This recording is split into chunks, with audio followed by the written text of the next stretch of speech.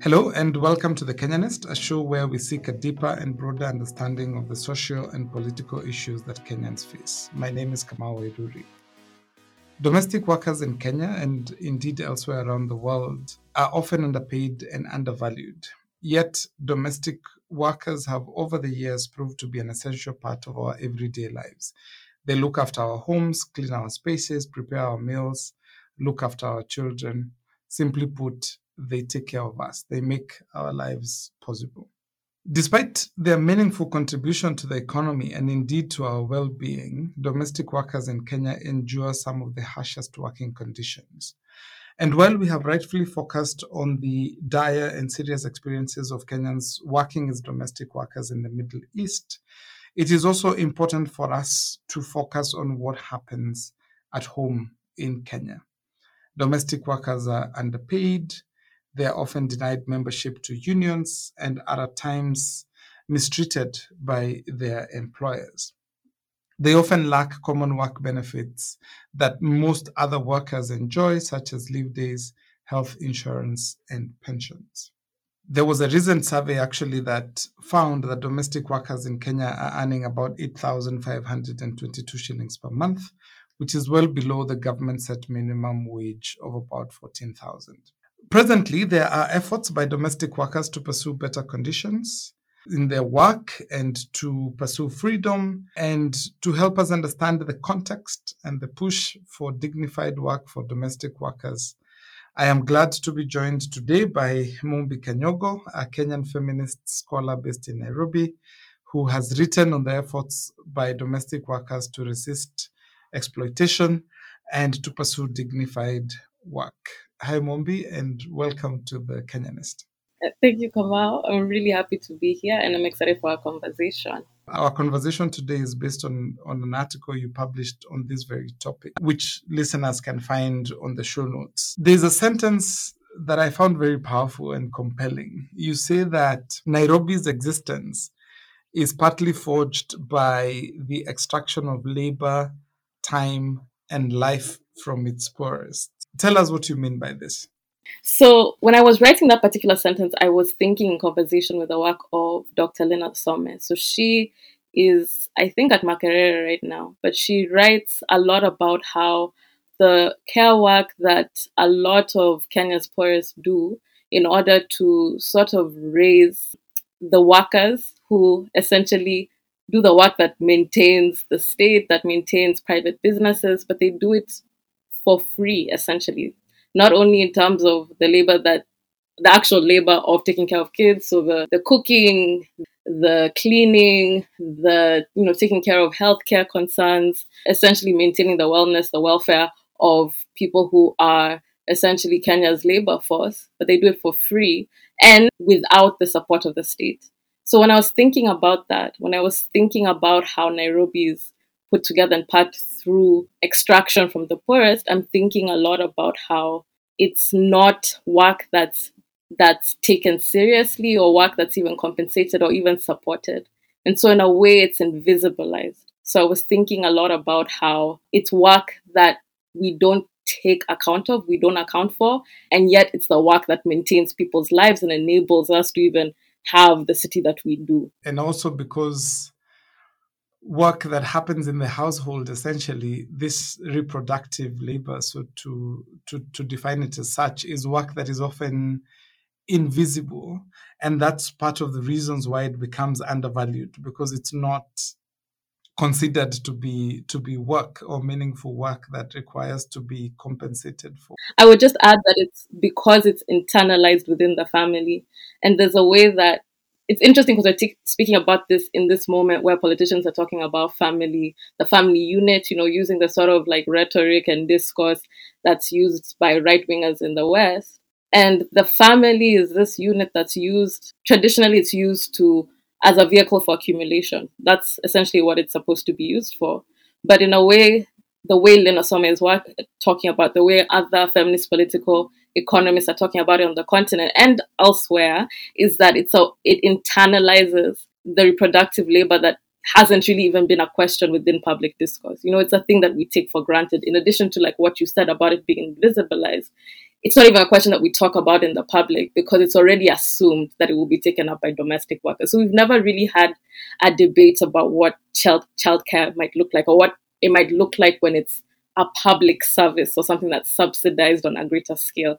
People are either taking it up and internalizing it within the family unit, or like we're talking about today with domestic work, it's a private transaction between you and a service provider. This is so interesting. I don't usually like to draw the comparisons between Kenya and other countries, especially not in the West. But this is so important what you've just said, because I have children of my own. We are raising two young boys, and we live in Scotland. There's a whole debate in this country, not just in Scotland, but in the United Kingdom, about childcare. And it's one of the things that has actually been discussed by the Chancellor of the Exchequer, the equivalent of our Cabinet Secretary for the Treasury, in terms of what kind of things the government will have to do in order to make it possible for people to afford childcare, so that especially women who are often burdened with the work of looking after children and doing that reproductive work at home are able to get back into the workforce, as the government is trying to get the economy to recover following, of course, Brexit and Corona. Coming back to the Kenyan context and thinking about your analysis, you draw a very good trajectory of this and trace back the emergence of domestic work to the colonial period. And you note how the domestic work offered by African people made life possible for the settler. Could you give us a sense of how domestic work unfolded during that period? So what happens is that when settlers come to Kenya, they don't know how to live in this context. They don't have automated or homes that are getting to be automated during that period. They don't necessarily know how to deal with the climate. When they come, the homes that they find are not really like what they know at home, more structures that indigenous people are using at the time, which are completely different from what they're used to. So, the question emerges really out of necessity. How can we get people that can sort of enable us to live in this place that we don't know how to live in? So the first domestic workers are like guides and translators. They're the people who are helping them traverse or navigate through different pathways on their various journeys, or what they were calling about it as explorations. That the people who are lighting fires for them in order to heat water when they need to take a bath out in, they don't really have homes at the time. They're also the people who are carrying their bags as they're traveling to wherever it is that they're going to. So it emerges that way. If you even read the sort of correspondence that the early settlers are having with people back in Britain, they're speaking a lot about how, and giving a guidance that when you get to Kenya, the first thing that you need to look for, even before you think about a home or even pots or pans, is that you need to think about a domestic worker. You need to think about getting someone who will enable you to live your life and show you what it is like to live during in this new environment. I think it's also really important to think about it at that level, because in the piece I kind of allude to it, but a really big part of the settler colonial process or the settler colonial project is to really disappear indigenous people and to make it look as if settlers are completely self-sufficient. Because how else do you produce a myth about indigeneity, if you're not talking about yourself as completely self-sufficient? So part of why it's so invisible and now is that settlers did not talk about their domestic workers. They would hide them from plain view. So even when they're talking about domestic workers and the work that they're doing, they're not talking about it as labor. They kind of talk about it as some sort of magic. You'll hear them talking about, this person magically created a fire, but they're not talking about the labor of what it meant to look for the firewood, what it meant to look for the actual food that you're eating. It's a magical process that you kind of hide the processes that happen behind it. They depend on domestic workers for so much. But in order to establish the settler colonial project, a big part of that is invisibilizing the work that domestic workers do. That's very interesting. And one of the examples I remember that really brings that point home is where you say that domestic workers were also expected to remember the favorite dishes of their employers' friends so that when they came home, they knew exactly what to prepare. I found that quite profound because it also draws links to the conversations that are emerging from a lot of feminist economics at the moment and sociology, which is the idea that even the work of remembering is also labor. The way that this gets hidden from view means that we are completely, as you say in your paper, completely undervaluing the contribution that these people are making to the household. But the other thing, which moving on from that, is despite the centrality of these people in making this life for settlers possible, the colonialists still see them as requiring control and surveillance, right? Which is another core theme that you bring out in your paper. And you talk quite a lot about the Red Book and what we can learn from that. Can you explain this a bit for people who may not be fully familiar with how this control of labor unfolded in the colonial times, how these workers were surveilled and controlled by the colonial regime? So we all know about the Kipande. So that was an ordinance that was legislated in around 1915, and it was a law that required Africans to carry around a book that had biometric data, information about people's ethnicity, race, and then also where they came from. And all the workers who were migrating from their homes to the urban centers to work in factories, in the homes, compounds of settlers were required to have that kipande. But about a bit over a decade later, they legislate another law called the Registration of Domestic Servants Ordinance. So that's around 1929. And basically, that emerges because settlers are becoming a bit uncomfortable with the fact that, they're coming to terms with the fact that although they are racist, although they have sort of panics about Black people and Black men in particular, they now start to realize, and it dawns on them, that there's this contradiction that exists in their home, that people that they think of as a threat are actually living in their homes. They're not just out there on the streets, in their factories, in the company. They're actually in their homes, around their children, around all their worldly possessions. So they think about the kipande as something that's insufficient. It doesn't have enough information for them to be able to protect themselves and to navigate this contradiction that has emerged. Settlers demand this registration of domestic service ordinance. So the way that the settler government is talking about it is that it's a way for Africans to get referrals and basically, I guess, broaden their horizons in terms of the type of employment that they can get. And the difference between this idea, so, colloquially known as the Red Book, and the Kipande is that the Kipande has like biometric data, but now the Red Book has some additions. It requires that when a domestic worker leaves their previous place of employment, that their employer records information about their work ethic, whether they enjoyed their service, and then also information about their salary previously and other benefits that they got. So you can see there's a conflict between how the settler government is thinking about it and how the settlers are thinking about it. The settler government is framing it as protection for domestic workers, while the settlers are thinking about themselves.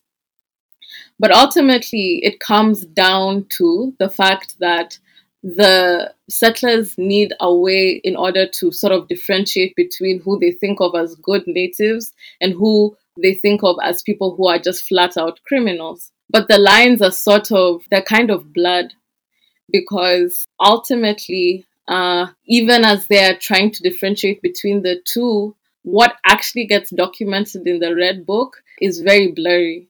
You'll see that it can range from things as mundane as this domestic worker, is good at cooking this particular meal, to another on the other range, this domestic worker is not worth the 60 shillings I'm paying them. So it really ranges in terms of what anyone can write in that, which means that it has really extreme consequences for your ability to gain work. You don't know what you're going to get when your employer writes for you, and you have no say in terms of what's documented there. Yet it's a requirement in order for you to get to work. The other thing that they're trying to surveil at the time is crime. So settlers were, especially in Kenya, were in perpetual anxiety, anxious about the fact that they're extremely small settler population relative to like the African population, and then they also magnify very small crimes into sort of like systemic issues. So around the time that the RDSO is legislated, there was a couple of supposed, it's not even clear whether they actually happened, supposed cases of sexual violence against settlers. So between domestic workers and settlers. There are 3 isolated cases, but they become magnified they create the public will that's required in order to get this RDSO legislated.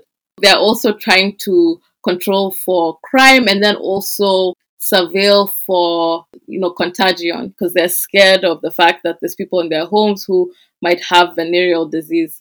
They were very, very nervous about venereal disease. So all these reasons, all these factors sort of congeal into a campaign, a really concerted campaign for this RDSO to pass. And it does, and then it continues up until right before the emergency period, where they try to ramp it up again. As I'm listening to you, I'm thinking about Louis White's book, Comforts of Home, which presents history of prostitution in colonial Nairobi, and seeing how there are so many parallels there between the idea of what labor is and what gets thought of as labor, who is thought of deserving to be given an opportunity to sell their labor, especially to the settlers, but then even to the African population, especially the men who are being employed in factories and in businesses in the city.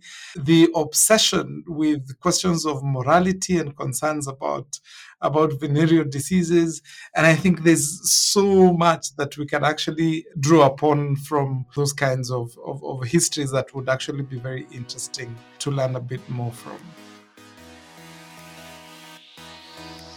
We have now talked about the history of domestic work and domestic workers in Kenya and looked at the colonial period. And now we are going to look at what's happening in the contemporary period. One of the things that really emerges very strongly from your paper is how the legacy of colonialism has continued to shape the reality of domestic work in present-day Kenya.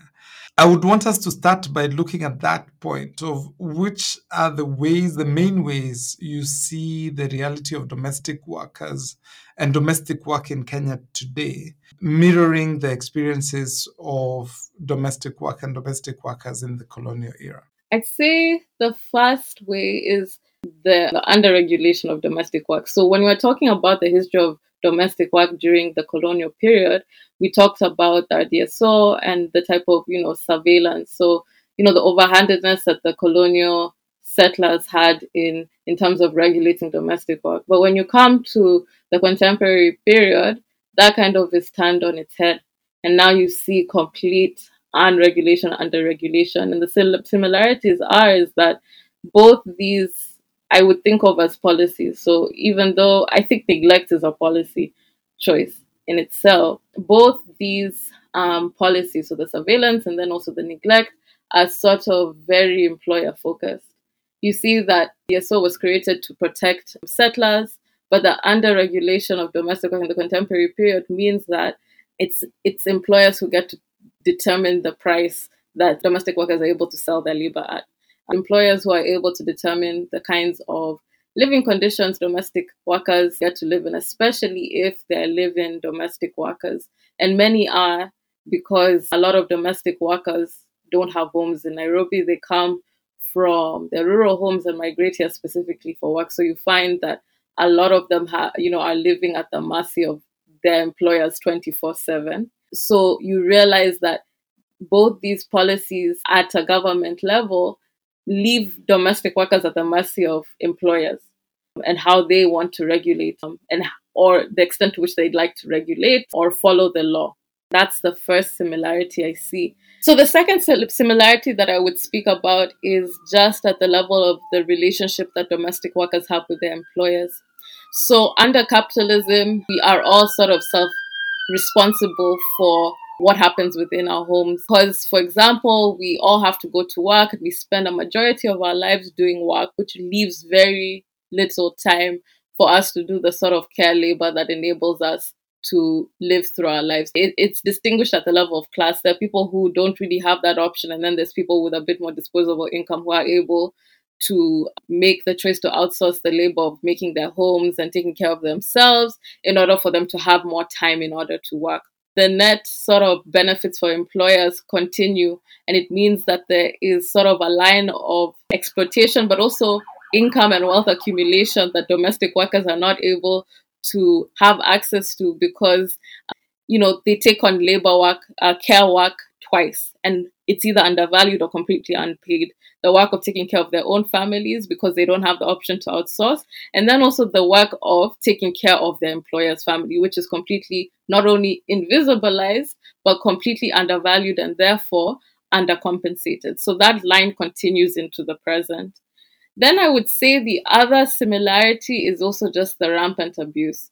Domestic workers during the colonial period were one of the most abused classes of workers because violence was sort of a technology that settlers used in order to maintain that contradiction in their homes.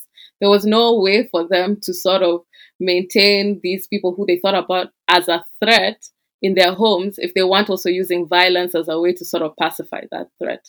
So they were excessively violent. And it was even known throughout the sort of settler world. So if you think about Zimbabwe, South Africa, Kenyan settlers were notoriously violent. And that violence kind of continues into the present day. Very little is talked about within sort of mainstream press about domestic workers' actual like living conditions and the type of organizing that they do.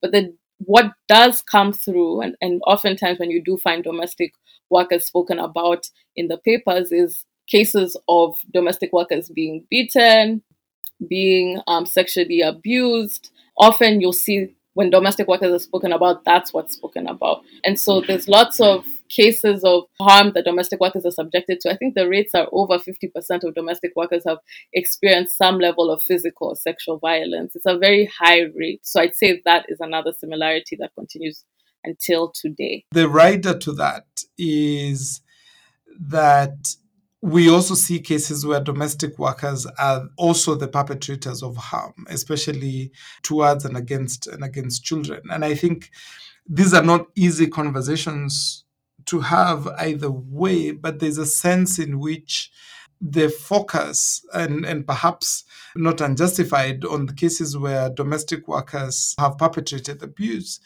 tend to overwhelm and overshadow the cases where the domestic workers are themselves the subject of abuse. We've seen cases where domestic workers have subjected children to sexual abuse. We have had cases where I don't know whether there's many verified cases where they have run away with children or where they have harmed children to the extent of children losing their lives. My frustration with this is that we, as a society, for some reason, we are not really keen on having nuanced discussions about abuse and violence, which means that we get caught up in the hype of the moment of the particular case and completely fail to examine the dynamics more broadly after one case has hit the headlines, so to speak, which frustrates me to no end. And that means that then we don't have a picture of the kind of situations that people are in the households, even as they provide labor. And I do remember one of my friends telling me many years ago, was long before we had children, and she said to me, you also have to think about what might have been the situation in that context for that kind of abuse to emerge. But because we don't examine that, we really have no sense of what exactly is happening within those households. It's that case of thinking about things at an individualized scale and not really thinking about the conditions that produce these circumstances and how the two might be intertwined, as you've spoken about. Another thing that you really emphasize here, and this links quite well with the conversation we will eventually have about efforts of domestic workers to organize, is relating to the question of wage theft. It's one of those things where you read it and I've had this so many times. Domestic workers who've been chased away by their employer in the middle of the night and haven't been compensated, people who've gone for months without being paid. Of course, you highlight what has happened during the COVID-19 pandemic. And every so often, we then get this. Again, not thinking in any structured or organized way, every so often we get this, like a celebrity who comes up and says, oh, domestic workers have to be paid 10,000 shillings, and this creates an uproar. For some reason, we fight over it for like 2 or 3 days, and then magically, as we often do as a society, we move on to some other discussion. Maybe there's a huge celebrity wedding or whatever. We get very easily distracted. I would like for you to give us, in a sense, what you think the major contours of this debate around wage theft and compensation for domestic workers vis-a-vis the protection of labor protections for minimum wage and so on. What do you see as the major contours of that discourse? So for me, I'd say that it has two aspects. Number one is thinking about what employers can afford on one end. And then number two is really thinking about what the value is of domestic work to people's lives and the fact that people don't think really intentionally about that value. So the point about what employers are able to afford, and I'll also kind of refer to some ideas that Ruth Kagame, she is an organizer with the main domestic worker union. So she's the main organizer there. And she had some insights about that. So I'll also refer to that. So the biggest issue, and even when those conversations come up in public and they're initiated by a celebrity, the biggest answer that will always come to the fore is the fact that many employers cannot afford the minimum wage, or at least the monthly minimum wage that is stipulated within the various laws that we have. It differs between rural areas and urban areas, and then it also differs, I think, across peri-urban and urban. There's very many different distinctions, but I think within Nairobi, the latest was around 15,000. And the idea is that most employers, particularly middle class employers, cannot afford that amount. But what Ruth Kagame was saying was that although people might say they can't afford 15,000, then you need to limit the number of hours.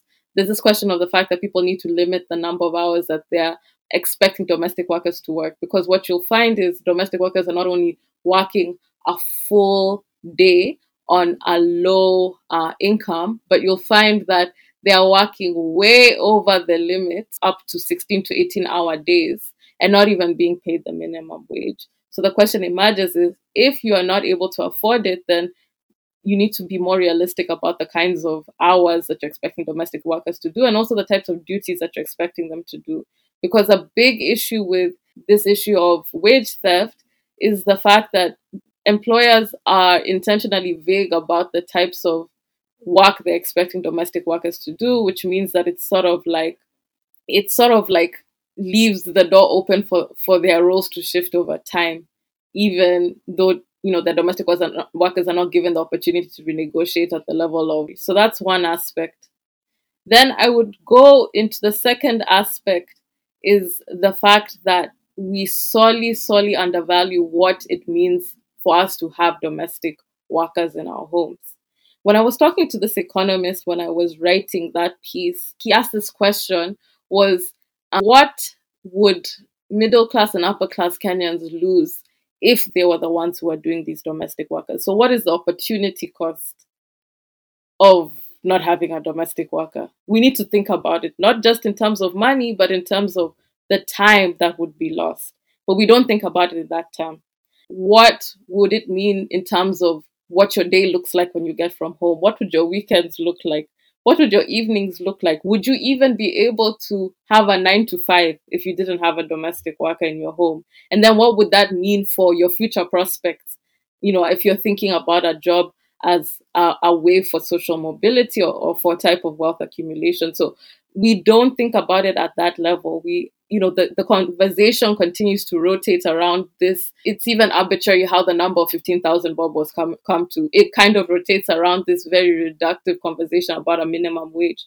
But we should really be thinking about it at the level of an opportunity cost, which I think will create an opening for us to think about this as a public service that actually shouldn't be something that's negotiated at a private level, but is something that we're thinking of as providing at a public level. I think when we think about it at that level, it now becomes a policy conversation. You said earlier that you think about neglect as a policy, and I was going to say, of course, when you think about public policy, we talk about policy as the things that the government chooses to do or not to do, right? And in your paper, you say that the exploitation of domestic workers is enabled by the state through its institutional neglect of domestic workers. We've already talked quite a lot about what's happening in the private sphere, in the household. But now I would want us to move out of the home and go towards to the broader public sphere and talk about how does this neglect from the state manifest in the case of domestic workers? The way it comes up the most is the fact that, in Kenya, it's not a question of legislation or the existence of laws. There are laws that regulate domestic workers. There's also international laws. So, for example, there's this convention with the International Labour Organization called Convention 189. And domestic workers have been organizing for the government to ratify it. And basically, it has regulations about the fact that domestic work needs to have like a minimum wage, which it does in Kenya. It needs to be regulated in terms of the types of hours domestic workers are asked for. So basically, it restates a lot of the labor protections that the rest of us as workers have. It sort of aligns with other things that exist within Kenyan law for domestic workers. It's not a question of the lack of law, but the issue has been the lack of will or political will to actually enforce these laws. A big thing that the government will say towards domestic worker organizers and the union is the fact that protections for domestic workers are unenforceable. One thing that they've been encouraging them to do is to do spot checks. If we're thinking about the home as not just a home but also a workplace, then it also needs to be inspected in the same way another workplace might be inspected. And there's ways that the government could be creative around this, but they have completely refused to creatively explore not just what domestic workers are saying, but the fact that there's actual laws that they need to enforce. What they'll say to domestic workers when they're organizing around these things and trying to demand that their rights are respected and enforced is the fact that the laws are already there. And because they're there, it's the employers who should be enforcing them. They say that that's where their role stops. So when I say institutional neglect, I mean that they've taken this intentional approach to not enforcing it and instead leaving it up to a negotiation between domestic workers and their employers, with them fully knowing that there's a power dynamic there that means that domestic workers cannot fairly negotiate for themselves. So that's one aspect of this institutional neglect. The other thing that I'd say creates this institutional neglect is the fact that that the state does not even allow or enforce the ability for domestic workers to protect themselves. If they're saying that their role ends at the space of policy making and enforcement is the responsibility of domestic workers and employers, they don't even enforce the right of association for domestic workers. So in the piece, I talk a lot about TAM, this domestic work organizer who's within the main union. And she's talking about the types of intimidation she has to deal with in order to organize domestic workers in the estate that she's in. And it's something that they report regularly. But even at that level, the government will not intervene. So, it's just left domestic workers in this situation where they have to go to incredible lengths to even protect the most basic of rights, which the rest of us all have an interesting power dynamic between ourselves and our employers. But even worse when you're working in a workplace that's also someone's home. There's a types of freedom that people imagine that they have because it is their home that, people don't imagine in other workplaces.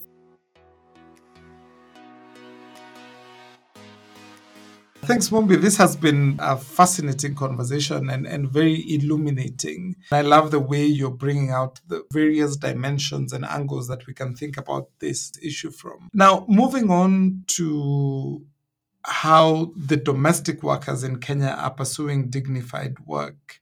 You have already mentioned so far, you talk about the National Domestic Workers Council, which is part of the Kenya Union of Domestic Hotels, Educational Institutions, Hospitals, and Allied Workers, which we call KUDHEIHA Union. I only became aware of this union many years ago because I worked in a school in Kenya. That's how I first encountered it, which is part of the Central Organization of Trade Unions, KOTU. We can have a whole conversation about the politics of trade unions in Kenya, but I'm going to park that conversation for another day. But nonetheless, a very important one that we do need to have. Tell us a bit more about how these domestic workers are organizing and what they are after in this effort. KUDHEIHA emerges during the colonial period. So it emerges really right before the emergency period and right before the general strike. Right before, so 1950, right before the emergency. During that period, actually, what they're kind of demanding is things like, a better wage. Also, they're trying to get rid of that RDSO, that red book. Even in their own analysis, they think about it as a surveillance tool. And they've been able to see the effects that it's had on their capacity to actually get work. So they want it gone. And then also they want access to being able to come with their families to their homes, because then at the time, as it is now, it's up to the employers, which means that they have to maintain themselves in Nairobi and then also maintain their families home. So there was a whole thing around that. And it's interesting because today they're kind of organizing around the same thing. One really big demand of the domestic worker union is really around the government to ratify that Convention 189 with the ILO. They see it as a really important step to their rights being respected, and also gives them an opportunity to be able to hold them accountable at an international level, which they're not able to do now. The other things that they're organizing around is also the right to association. A really big issue for them is the fact that a lot of domestic workers do not know about the existence of a union that represents them. When they hear about it, this is what I was told by Ruth, is that they think about it as a circle. They don't know that it's there. One, they don't have to pay necessarily. I mean, they have to pay dues, but they don't have to, have a monthly investment a large one at that they're putting into this accredited union. Really big part of their work is making sure that people are able to hear that there's a union and to know what it is and what the stakes are for actually joining it. So, part of it is at the level of communications, being able to ensure that the masses of domestic workers know about it. But the other part of it is a confrontation with employers, because a lot of them are once they hear that there's a union and that they hear that there's an organizer who's organizing the domestic workers they're employing, a lot of hostility comes up because, of course, you as employer know that the conditions that you're creating and then also how much you're paying is going to be brought up as a question. And one thing that they do for their workers a lot is really conflict resolution. So if a domestic worker has been thrown out of the home at night, we're talking about those cases. If a domestic worker has had their wages stolen as per the contract that existed between them and their employer, oftentimes they will try to resolve it. Another thing that they do is a lot of political education on the rights that domestic workers have, and also, basic education around sexual violence, physical violence, and the various institutions that they can call on to protect them if they find themselves in situations where they're being abused. I'd say the other thing that is controversial and we can speak about is, if we think about even this conversation around migrant workers going to the Gulf, a really big remedy that's sort of been at the top of the discussion. So when the government was asked, so why are you not intervening in the sort of really brutal conditions that domestic workers are being forced to live and work in the Gulf, their answer was that domestic workers don't have the right qualifications they're not up to speed in terms of training. And so that's the reason that they're being abused. A really big push by the union and then also other sort of agencies and training centers within Nairobi domestic or Kenya domestically is for domestic workers to be trained in housekeeping, in child minding. They believe that a really big step towards securing their rights is to professionalize domestic work. They see things like qualification as a really big step to it becoming respected and more valued work. So I think those are the types of things that they've been organizing around. That question of formalization is an interesting one. You highlight this idea of wanting to convert the engagement between employers and the employees through written contracts as a form of formalizing this engagement.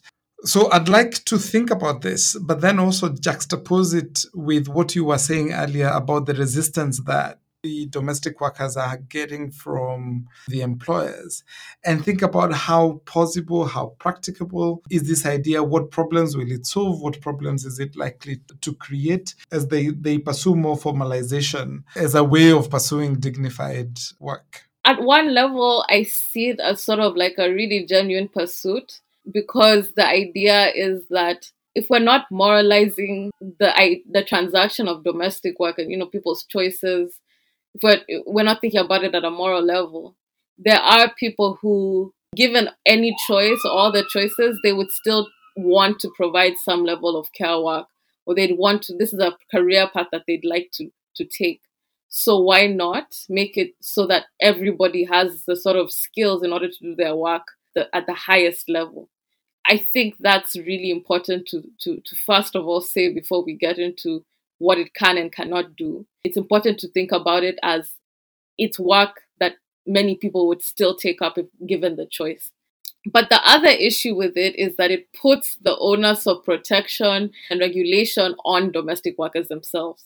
What we're saying is that not only our domestic workers are workers in this situation, they are also supposed to play the role of government in this situation. So you see the government outsourcing its responsibilities again to people who are vulnerable in this situation.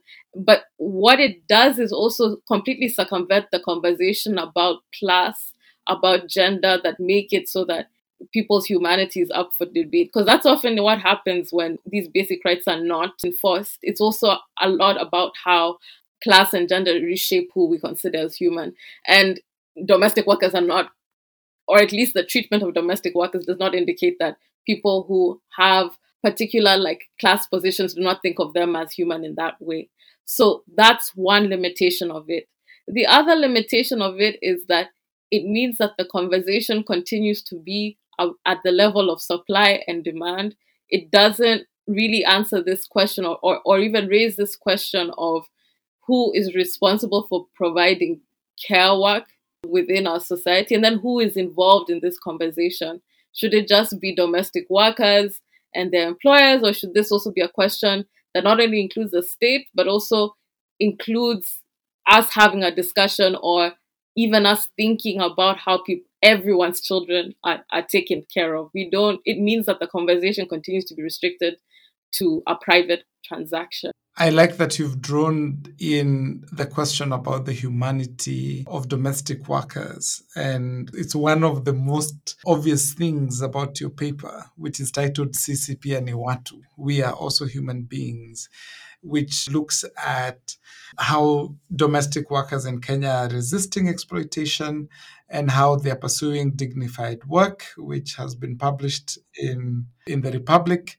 And it's been an absolute pleasure, Mumbi, to have you on the Kenyanist explaining this work and telling us more importantly about how we have to take broader perspectives towards the way we think about not just labor generally, but labor that's happening in the household and that is responsible for making it possible for the rest of us, especially those in the middle classes, to be able to go on with our lives while at the same time being able to keep homes and to raise children as well. Thank you for joining me. It's been a pleasure. Thank you. Thank you.